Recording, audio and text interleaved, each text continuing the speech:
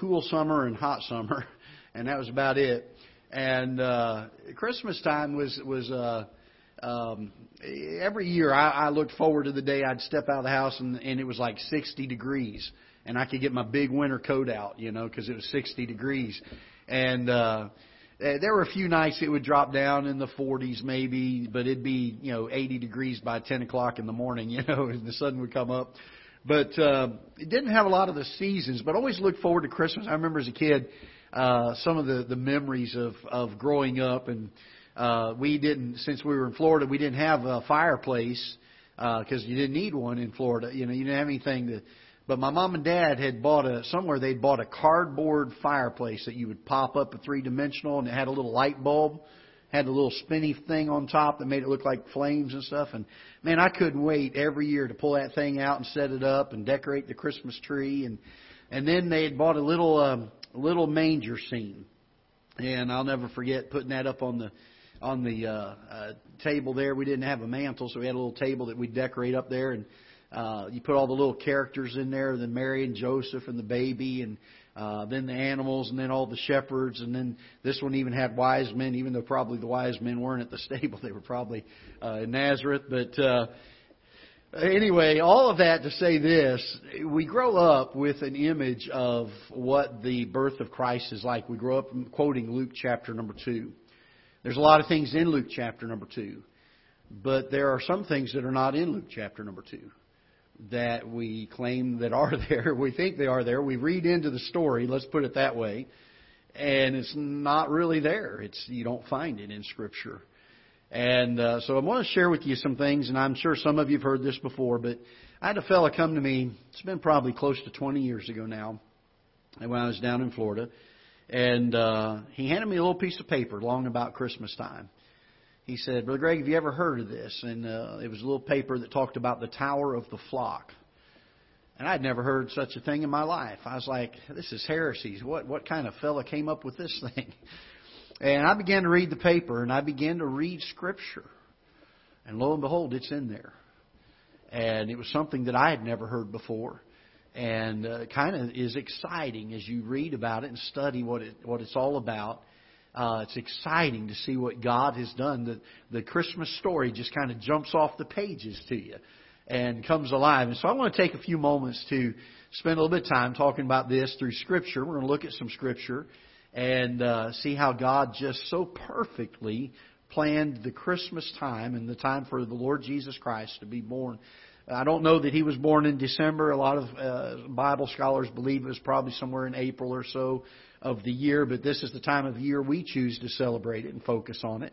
And we think about the birth of the Lord Jesus Christ. There are, first of all, let me just mention real quick, because in case you ever go to your Bible maps or something like that, you'll see that there are 2 Bethlehems that are cities. One of them is up by the Sea of Galilee and close to Nazareth. That is not the Bethlehem of the Bible that it speaks of when it talks about the birth of Lord Jesus Christ. The Bethlehem that is spoken of in Scripture for the birth of Lord Jesus Christ is right outside the gates of Jerusalem and is in the valley called the Valley of Ephrath. You'll find that the Bible also, I believe, refers to it as the shepherd's field or something along that line. We'll look at it here in Scripture in just a few minutes. But it's just outside of the gates of Jerusalem. If you travel to the Holy Land today and you can still go to that Bethlehem. However, the Bethlehem that exists today is about probably 1.5 miles, 2 miles offset. The city has kind of migrated a distance from some of the older parts of Bethlehem. The old gates have been archaeologically uncovered. So they've already found where the gates of the old Bethlehem were, and several other archaeological discoveries that they've found there. And we're going to look at those things tonight. But this Bethlehem that is spoken of, where the Lord Jesus Christ was born, is, according to the book of Micah, it says, "And thou, O Bethlehem Ephratah," meaning that it's the Bethlehem that is overlooking the field of Ephrath. And so we know which Bethlehem that it's talking about here. Now, if you look at Genesis chapter number 23, we're going to be talking a little bit here. And bear with me, we're going to have a little bit of a Bible study first, and then we're going to get to Luke chapter number 2. And when we read Luke chapter number 2 this time through, after we have our little Bible study here, I think it will jump off the page at you. Some things will really start to make some sense in Luke 2 that maybe we've never thought about or never seen before. The Bible says in verse number 1, Genesis chapter 23, and Sarah was 107 and 20 years old, and these were the years of the life of Sarah. And Sarah died in Kirjath Arba.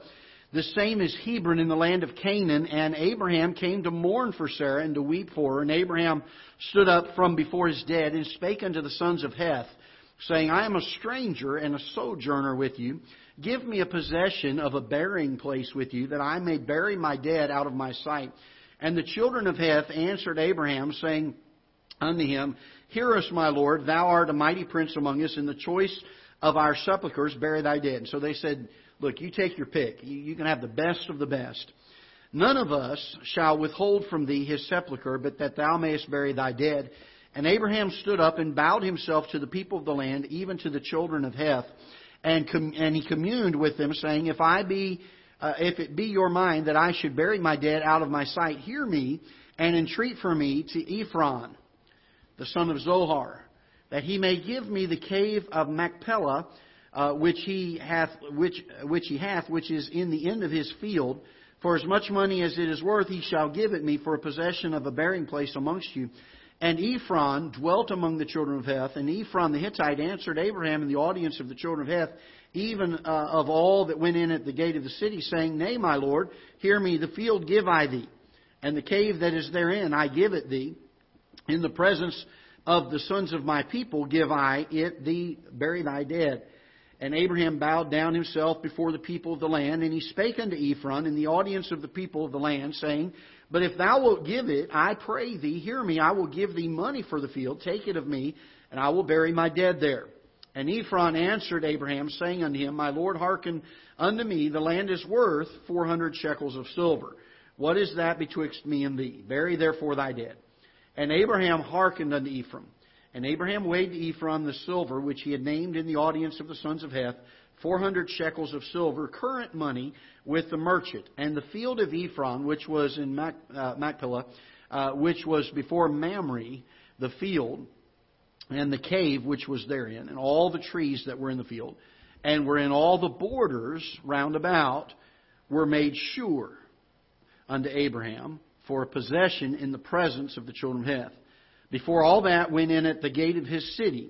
And after this, Abraham buried Sarah's wife in the cave of the field of Machpelah before Mamre, the same as Hebron in the land of Canaan, and the field and the cave that is therein we made sure unto Abraham for possession of a burying place by the sons of Heth. So we find that Abraham buys from Ephron, this valley of Ephrath, owned by Ephron. He buys it for a burying place, and so it becomes a possession, something that Abraham owns. And him being a sojourner, one of the few things that Abraham ever owned during his lifetime. Now look with me in Genesis chapter number 49, and we're going to see a little bit more of a description of this, and then we're going to jump back to a little bit of the story of Jacob. Genesis chapter number 49 and verse number 29. The Bible says, And he charged them and said unto them, I am to be gathered unto my people. Bury me with my fathers in the cave that is in the field of Ephron the Hittite, in the cave that is in the field of Machpelah, which is before Mamre in the land of Canaan, which Abraham bought with the field of Ephron the Hittite for possession of a burying place. And so we find that Abraham had purchased this as a burying place. Now, Isaac comes along, and Isaac and Rebekah, and they die, and they are also buried in this burying place. And then Jacob comes along, and Jacob and Rachel. And look with me now in Genesis chapter number 35. This is a very important part of this whole idea of what's going on here. Genesis chapter number 35, and we're going to begin reading in verse number 16. Let me get my pages unstuck here. Verse number 16.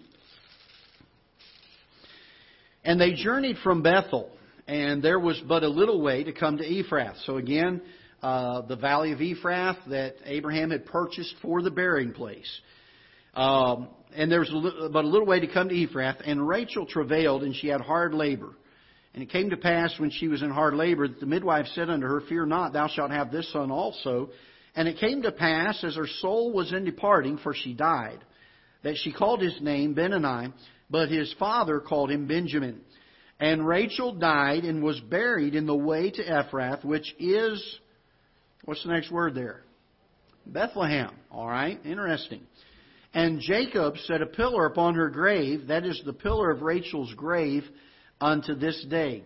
And Israel journeyed and spread his tent beyond the tower of Edar.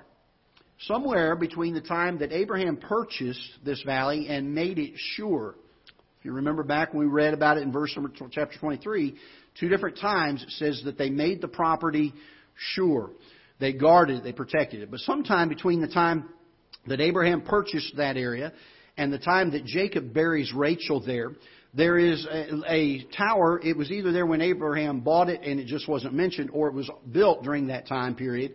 There was a tower that was built. They called here the Tower of Edar.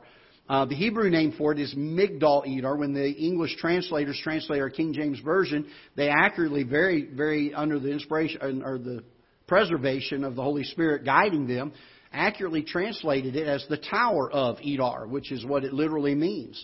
It's a tower. It's a large defensive type of a castle type thing that was built there, and it's there at the time of Jacob. So understanding this, that it was built sometime before Jacob traveled there from Bethel. Now, from Jacob's time, there are several other generations that take place, and then we come to a fellow by the name of Boaz. Some of us are familiar with Boaz in Scripture. And Boaz, if you take time to read the book of Ruth, and we're not going to read all of that tonight, but Boaz has a threshing floor, and the threshing floor is located there in Bethlehem. They are part of the lineage and the house of David and part of that line, and Boaz is in the line of the Messiah.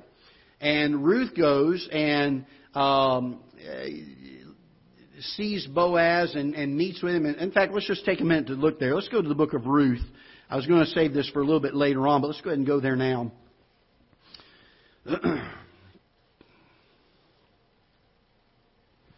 Ruth chapter 3.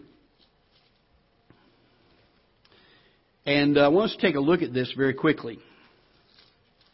If I can get there. There we go. Ruth chapter number 3. We're going to begin, let's start in verse number 1. Then Naomi, her mother-in-law, said unto her, My daughter, shall I not seek rest for thee, that it may be well with thee? And now is not Boaz our kindred, with whose maidens thou wast? So remember, she's been going and gleaning from the field of Boaz. He saw her and liked her, and he said, Look, I want to leave a little extra there. You remember the story? And so verse number 2, Behold, he winnoweth barley tonight in the threshing floor. Wash thyself therefore, and anoint thee, and put thy raiment upon thee, and get thee down to the floor. But make not thyself known unto the man until he have done eating and drinking.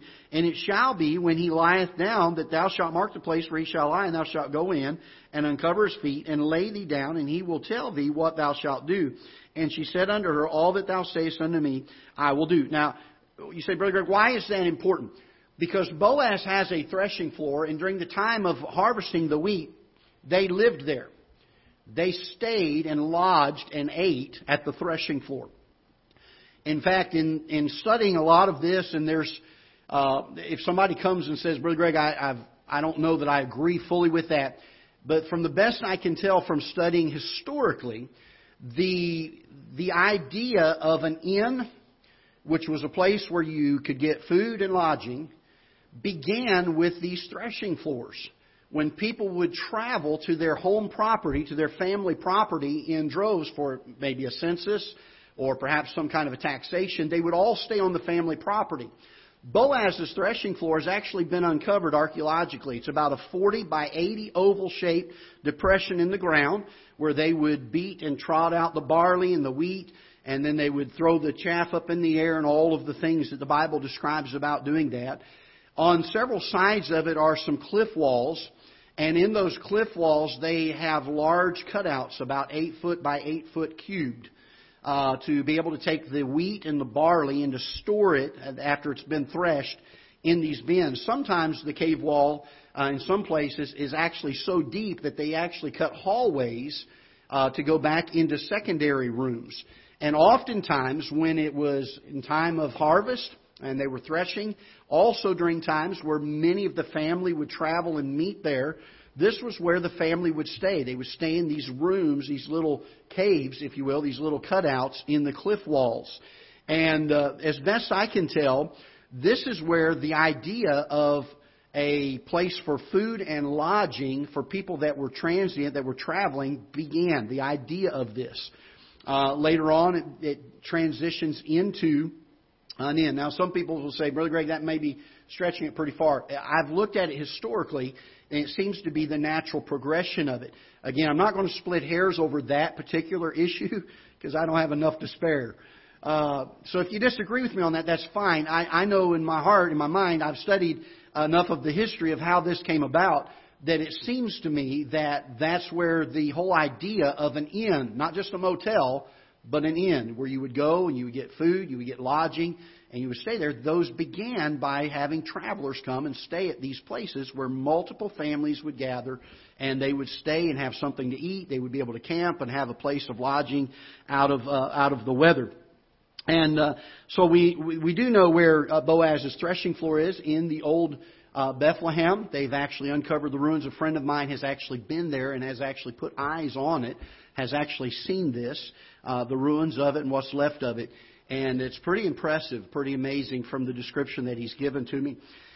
And so there's an idea here that there's a good chance that when everybody traveled for the census in Luke chapter 2, that's where they went to, Boaz's threshing floor. And the family stayed there as a group and as a family. Now, look with me, if you will, in 1 Chronicles. And for sake of time tonight, we're not going to be able to look at all of Scripture on this. There's quite a bit more. And if you're interested in studying this further, the Bible has got a lot more to say about this. But let's look in 1 Chronicles chapter number 11. We're going to stretch a few generations forward again from the time of Boaz. And we're going to move into the time of David now. The time of David. Again, this is a very important piece of land. It's right outside the gates of Jerusalem, just across from Mount Moriah. And what an amazing thought, all of that picture. I wish we had time to develop, and maybe we'll take a 2 or 3 week series in January or something and do a study on that. But how Mount Moriah ties into all of this is an amazing thought. But look with me, if you will, in 1 Chronicles chapter number 11 and verse number 4.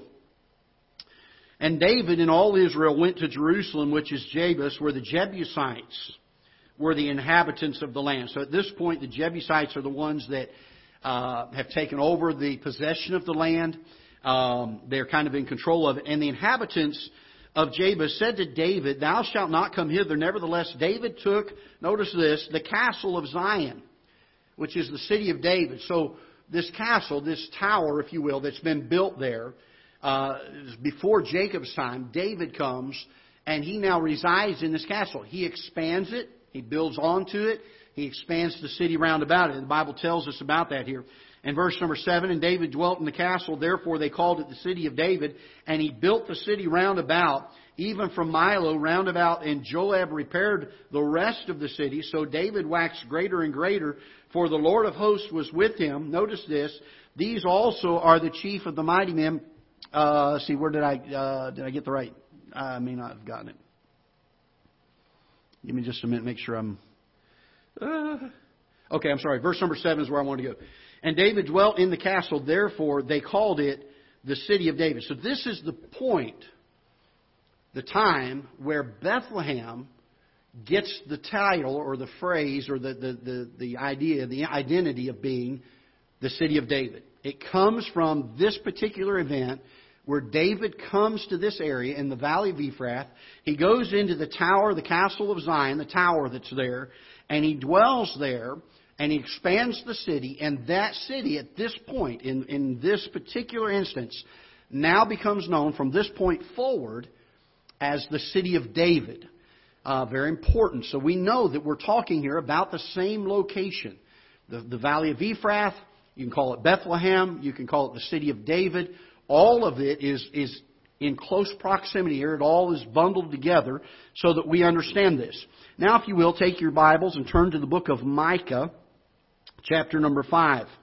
Micah's towards the back of the book of the Old Testament, if you're not familiar. I think it's 5 books maybe before the end of the Old Testament, something like that.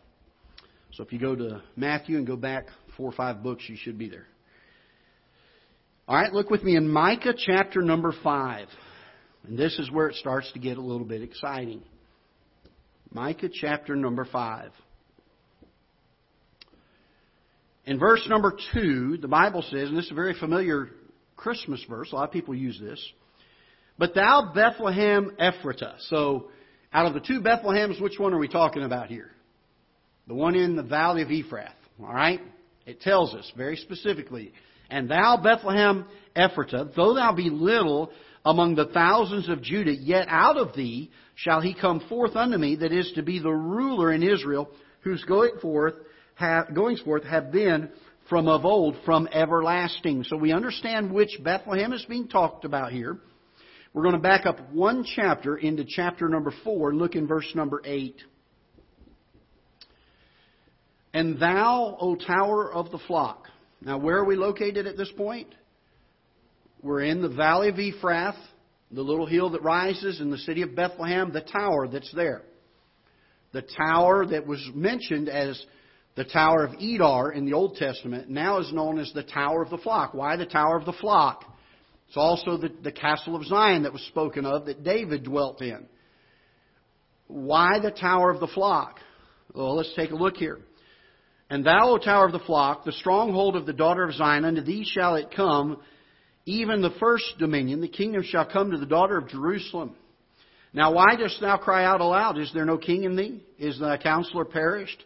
For pangs have taken thee as a woman in travail." Isn't that interesting? "Be in pain and labor to bring forth, O daughter of Zion, like a woman in travail. For now shalt thou go forth out of the city, and thou shalt dwell in the field, and thou shalt go even to Babylon. There shalt thou be delivered. There the Lord shall redeem thee from the hand of thine enemies." The Tower of the Flock was a place where the sacrificial lambs were born and inspected. The lambs that were to be offered in the temple, just outside of Jerusalem, in the valley of Ephrath, also known as the shepherd's field, and the tower overlooks it, there would be shepherds that would tend the flocks, and the only shepherds that would tend the flocks all night long and never go to sleep were the priestly shepherds. They called them Levitical shepherds. They had to be purified, the priest did, to even perform the duty of watching over these lambs. These lambs had to be born, they had to be inspected by the chief Levitical shepherd, and they had to be certified as without spot and without blemish. And when a lamb was born in the Tower of the Flock, which had to be perfectly clean, it had to be kosher because these were sacrificial lambs. This wasn't a dirty stable with a bunch of cows milling around and a bunch of dirt and trash all over the floor. This is a very clean place. These lambs would be born. They would be inspected by the chief Levitical shepherd that was over all of them that were there watching over the sacrificial lambs. And when a sheep was found to be without spot, without blemish, they did something that no other shepherd would do. They would take the lamb and they would wrap them and swaddle them in cloth to keep them perfect, to keep them from being blemished. And they would lay them in a manger, or on the manger area, where the ewe could come and the lamb could nurse and feed. Not a stable, but a manger. You won't find the word stable in Luke chapter number 2. It's not there. You'll find manger.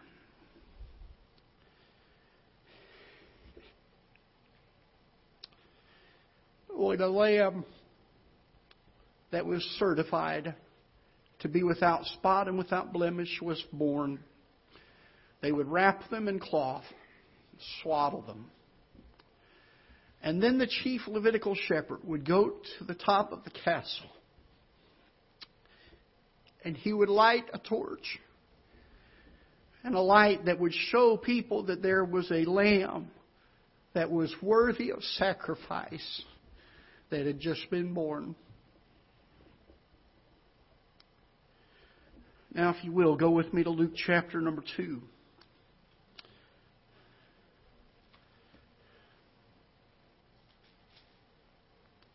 It came to pass in those days that there went out a decree from Caesar Augustus that all the world should be taxed. This taxing was first made when Cyrenius was governor of Syria. And all went to be taxed, every one into his own city. And Joseph also went up from Galilee, out of the city of Nazareth unto Judea, unto the, what's the next phrase here? City of David. We know from 1 Chronicles that that's Bethlehem and Ephratah. We know that that's known now as the city of David, which is called Bethlehem, because he was of the house and lineage of David. Is anything in our Bible by mistake? Is it in there by mistake? Why would they put this in there? It's important for us to know that he was of the house and lineage of David, because we had to know where he would have gone. As soon as he came into town, the first place he would go would be to his family's property, to seek for lodging, to seek for a place for shelter. To be taxed with Mary, his espoused wife, being great with child. And so it was that while they were there, the days were accomplished that she should be delivered, and she brought forth her firstborn son,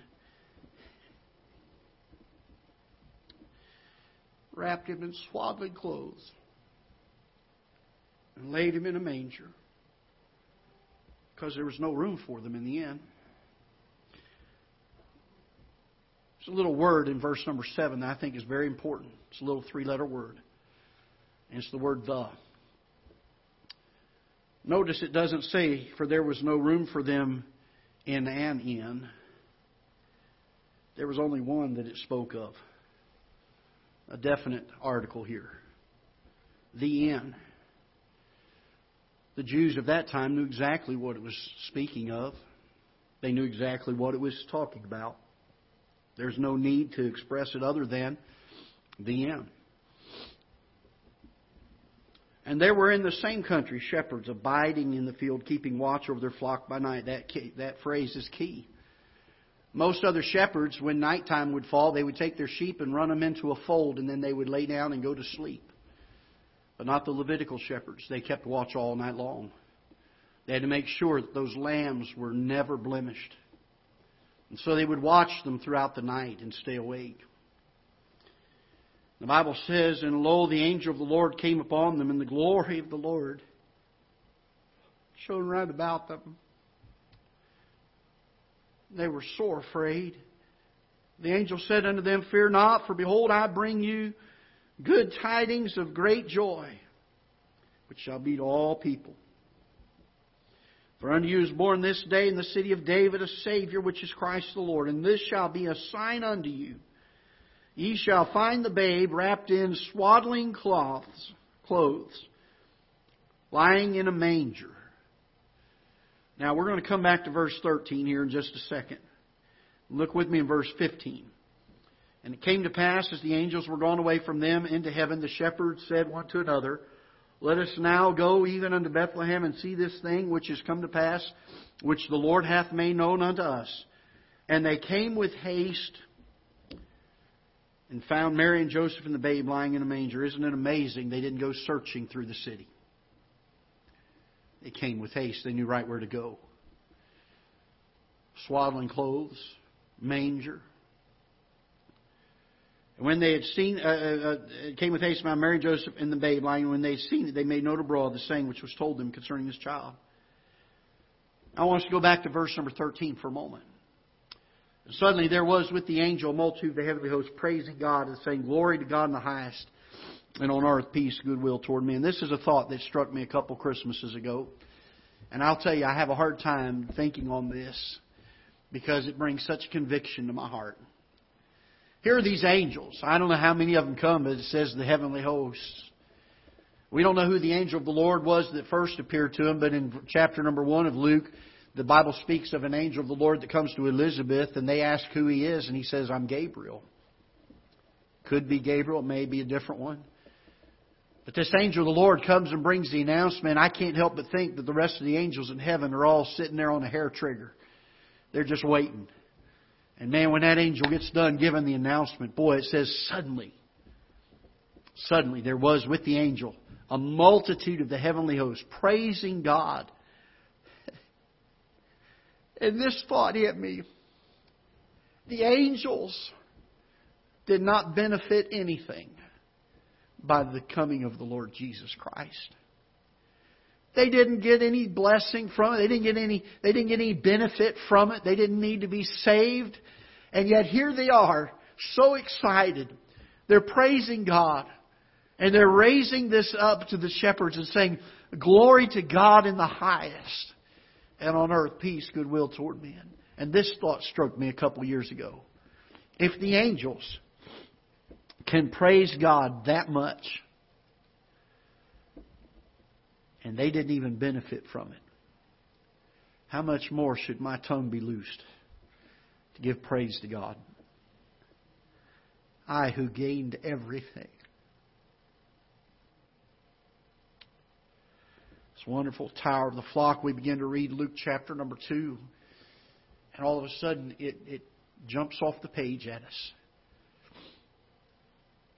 The Bible says that Jesus was a lamb that was slain before the foundations of the earth.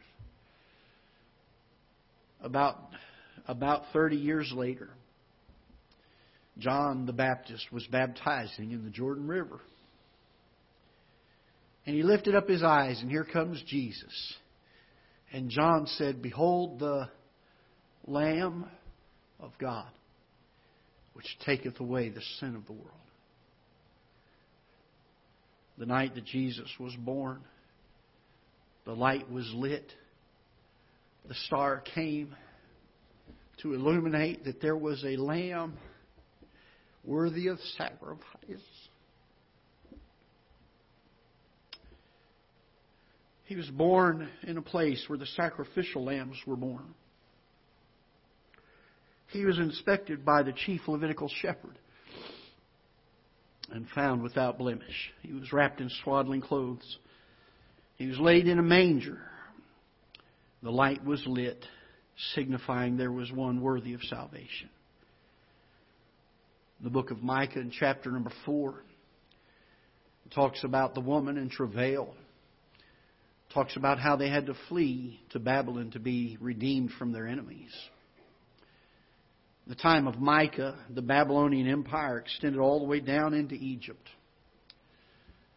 The time of Micah's time, he saw that prophetically and saw that that was a place where they were going to have to flee. So we know that chapter number 4 is speaking here of the Lord Jesus Christ and His birth. We know that it's speaking of them having to flee to Egypt to escape Herod. In the time of Ezekiel, he talks about Nebuchadnezzar going down, the guy that was the king of Babylon at the time, going down and conquering Egypt. Ezekiel chapter number 30. So we know that Egypt was part of Babylon. I say all that to say this, that the Lord Jesus Christ was born not just in some old nasty manger stable in the back of a barn somewhere, but He was born exactly where God intended for the sacrificial lambs to be born, thus fulfilling the prophetic requirements of a lamb that was without spot and without blemish. He had gone through all of the necessary things to be a sacrificial lamb. And the message is this, and I love it, in verse number 17 of Luke chapter number 2. And when they had seen it, they what? They did what? They made known abroad the saying which was told them concerning this child. Verse number 20, the Bible says, "And the shepherds returned, glorifying and praising God for all the things that they had heard and seen as was told unto them." Can I tell you this? If the shepherds who were there that night and saw the wonderful fulfillment of God's promise to us, if they could not help but tell the things that they had seen and heard, how much more should you and I, who have experienced the benefits of that promise, go around, and when they had seen it, the Bible says, they made known abroad Wouldn't it be wonderful if you and I could make known abroad the wonderful news of the gospel story? That Jesus Christ has come to seek and to save that which was lost. He didn't come to condemn us. We were already condemned. He came to save us. That's the good news of the gospel story. I spent some time reading a lot over the last few weeks. Didn't have much else to do. My heart broke. So I began to see how wicked the world is that we live in today. How many people who deny God's existence. They despise it. Any talk of it. And I thought, if some Christians who would take the light that was lit over 2,000 years ago and reflect it in their lives and make known abroad the things that they had seen and heard, what a difference it would make on this earth. In the similitudes, Jesus said, "Ye are the light of the world." Whether we choose to or not, we've been given that great responsibility. And it's not our light. John chapter 1 speaks of that. In the beginning was the Word, and the Word was with God, and the Word was God. The same was in the beginning with God. All things were made by Him. Without Him was not anything made that was made. In Him was life, and the life was the light of men. And the light shineth in darkness, and the darkness comprehended it not. You and I have the wonderful privilege to reflect the light of the Lord Jesus Christ. The one that was lit so many years ago, saying, "Worthy is this Lamb for sacrifice, without spot, without blemish, perfect in every way." Oh, that we would read the story of Christmas with a lot more understanding, I guess would be the word, than just the little manger scene that we sit on top of our mantle. We would understand the significance of all that God did when the Lord Jesus Christ was born. In 2 days, we get to celebrate this. I doubt that this was the day that He was actually born on, but it's the day we've chosen to celebrate it. There's going to be a lot of presents, there's going to be a lot of family, and there's nothing wrong, I think, with those things. But in the midst of all of it, can we take a few moments and quiet our hearts and our minds? And thank God for a lamb that was given. Oh, what a wonderful time of year. I love it. I love it. The more I think and dwell on it, the more I study on it and think about the things that God has done, it's a wonder how perfect He's done everything. How well He's done it. And it all fits exactly the way His Word says it should. Let's bow our heads in prayer. Father, we're so thankful, we're so grateful tonight. Lord, when we think about the wonderful salvation that You've brought to us in such a miraculous way, Lord, all the way back in the time of Abraham, the seeds were being sown, the plans were being laid, all throughout the Old Testament. We see Your hand at work to bring about a specific and a precise time, a specific and a precise location, for a specific and a precise reason, to accomplish Your will of providing a lamb that was slain from the foundation of the world, a lamb without spot and without blemish, the Lamb of God that taketh away the sin of the world. Lord, what a joy it is to our hearts as we reflect on these things at Christmas time. May we as the shepherds go and spread abroad the things that we have seen and heard, that we would share this gospel story everywhere we go. Father, dismiss us with Your blessings. Give us safety as we travel back to our homes. May we enjoy this time of year with our family and our friends, but most of all, Lord, may we give thanks to You for what You have done for us. We pray in Jesus' name. Amen.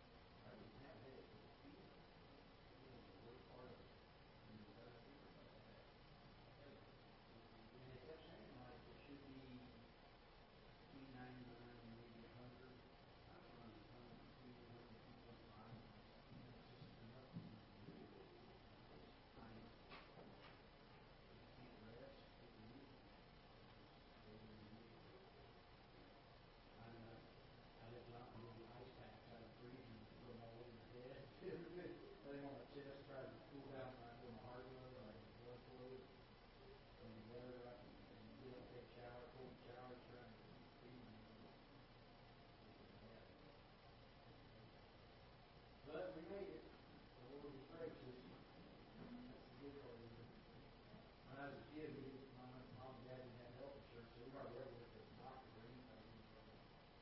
If he got hurt, he had a thumbnail or something, a hammer or whatever. My dad would always tell me, he'd say, well, it feels so good when you quit hurting. And, I never understood that saying until when I got started feeling better. Even though I still wasn't feeling good, I felt great because I wasn't feeling like I wanted. So it felt so good to not be hurting like that. So I understand what you're saying. If it's meant to feel good, it's meant to hurt.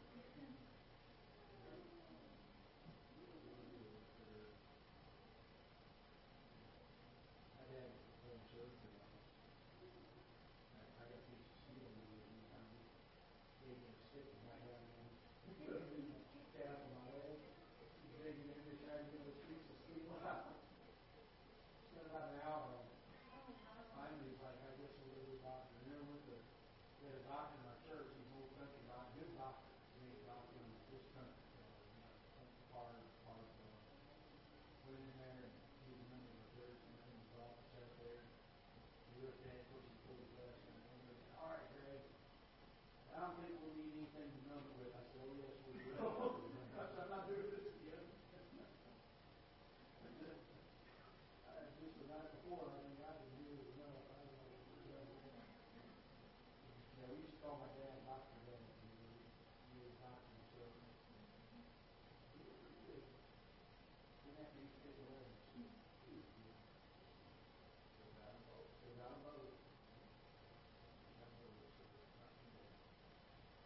Well, y'all have a good Christmas. We'll see what's going on Sunday.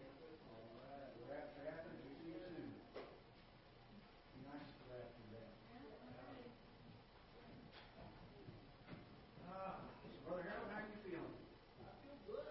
Do you? I feel good. Today has been the first day that I think I can say I feel good. Is that right? I have felt better each day and felt fairly well. But am I okay to turn the lights out here? Or do you need them? No, leave them on. So you can open up your Christmas present. You want to open it now or later? Is that my Christmas present? I thought that was something they were giving you. No one gives me anything. What? What? What do you mean no one gives you anything? What do you mean? Well, what did they give me? Who did me? I don't know. Open up your Christmas present. Well, not Christmas. Not good. All right. You want me to tear it open? So I saw a picture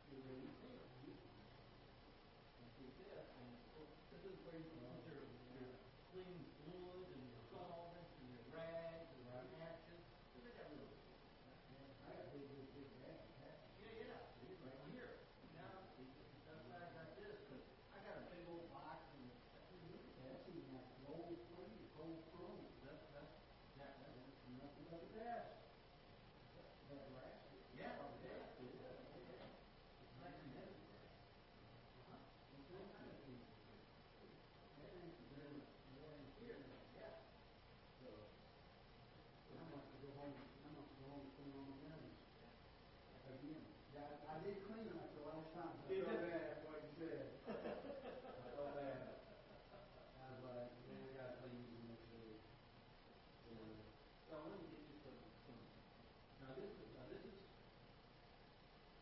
No one else I've had seen videos of people who are teaching you how to clean your gun. Right. Do this. I invented it myself, I guess, and you can use it if you want. Okay. But no one else thinks this is a good idea. But now, what I went to Lowe's, and I got me some big bags of old t-shirts. Right. Nice t-shirts, right? Yeah. And t-shirts are nice. So what I do when I'm cleaning my room, before I spray anything on the upper barrel, I wipe as much as I can, all that junk off, because I spray it and it gets emulsified and all that stuff. And you just get your hands clean, So that would be a good place if you get you a bag of t-shirts. I was going to get you that. You could keep them right there. Everything in one place. Right. Well, what I normally do is I'll run my fluid down the barrel and back out and set it aside. Let it sit. Like there's anything on the gun dry.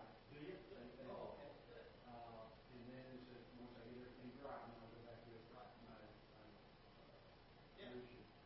Get the rest of it off. And these are long Q-tips. They still have pointy I ends. saw it. See that? Wow.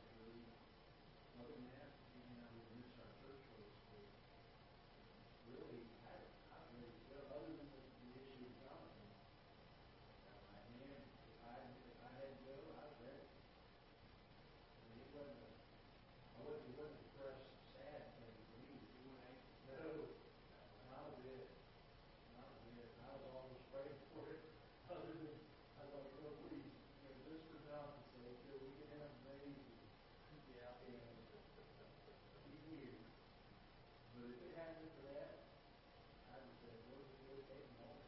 I'm ready. And that was interesting because I mean, I was legitimately at the point where I do not think I was good for it. And the piece that was there was like, yeah, that's right. Yeah. And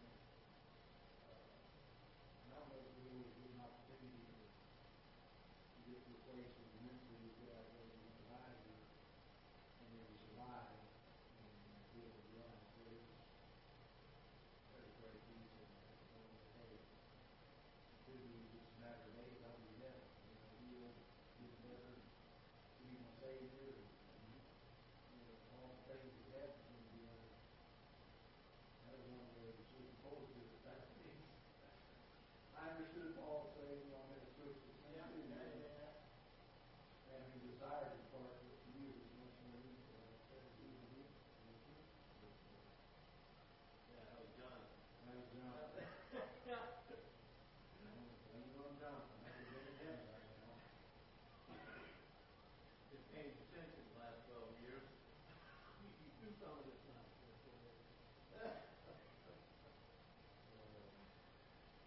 But yeah, that was.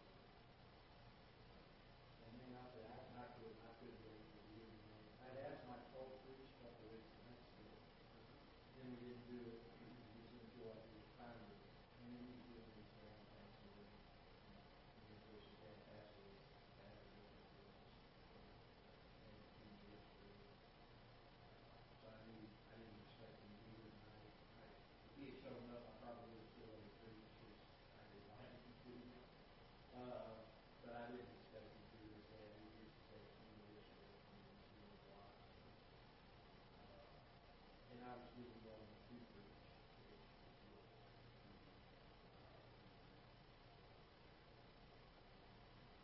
I all day and kind of thought was that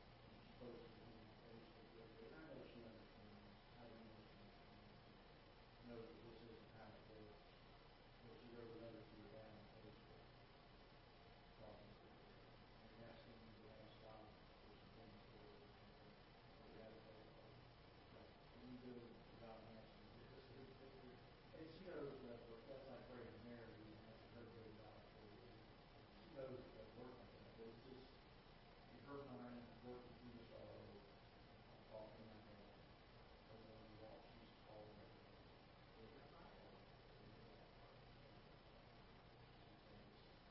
Just talking to you, so you're breathing. So she's for that. Right, I'm not sure.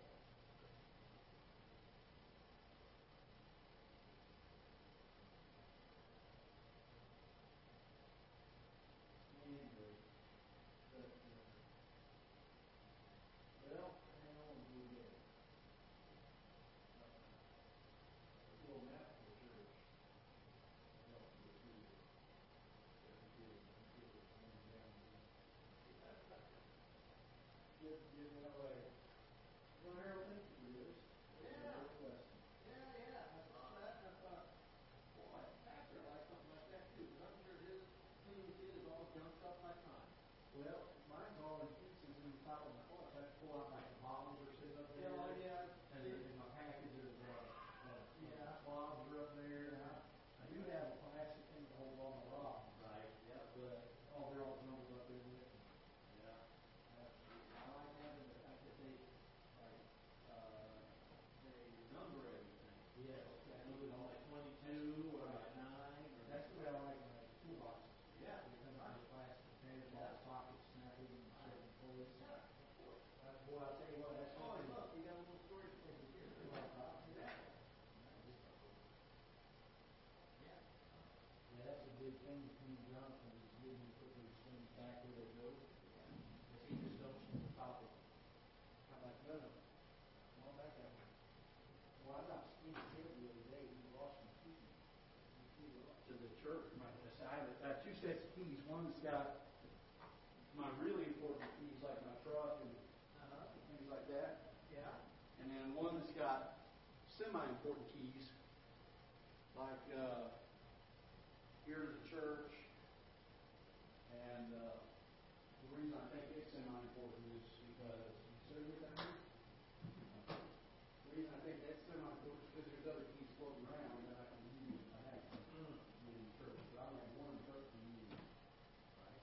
So I say that I have two trucks. I have one to keep in the truck too. Because I do it. So anyway, I sent him over here to church. Or he came over to church. He wanted to get something. And so he came over here to church. And we'll pop those. And he's over here about 10, 15 minutes. I'm laying in bed. And so I lay down, and I'm laying in bed, and he comes in the house. He's like, hey, did I come here and do your keys? I said, no. Are you sure? I said, no. I think you put one over to the church. I don't know where they're at. And I was dealing with that thing. And this is about 15 years ago. I said, well, where? He put them in his, he had a food one. He put them in his pockets of the food. He said, he has a little side by side with his little car thing. So he's out here doing donuts in the back and behind the church and running through the yard and over there and bouncing all over. And who knows what it's probably bouncing out. And looking to the side by side to see if maybe they went back to here an hour walking. You're doing this? Yeah, I know. Well, 34 items from better. No. Really? I mean, these are one of these was Joanne's heater closet. Okay. You still have that room? I do. I'm not sure he called the ass though. I wasn't worried about it. That was what was only important. But so we're looking all around. I'm like, he doesn't stay for his mom yesterday. He couldn't find it. He couldn't find it. We went all out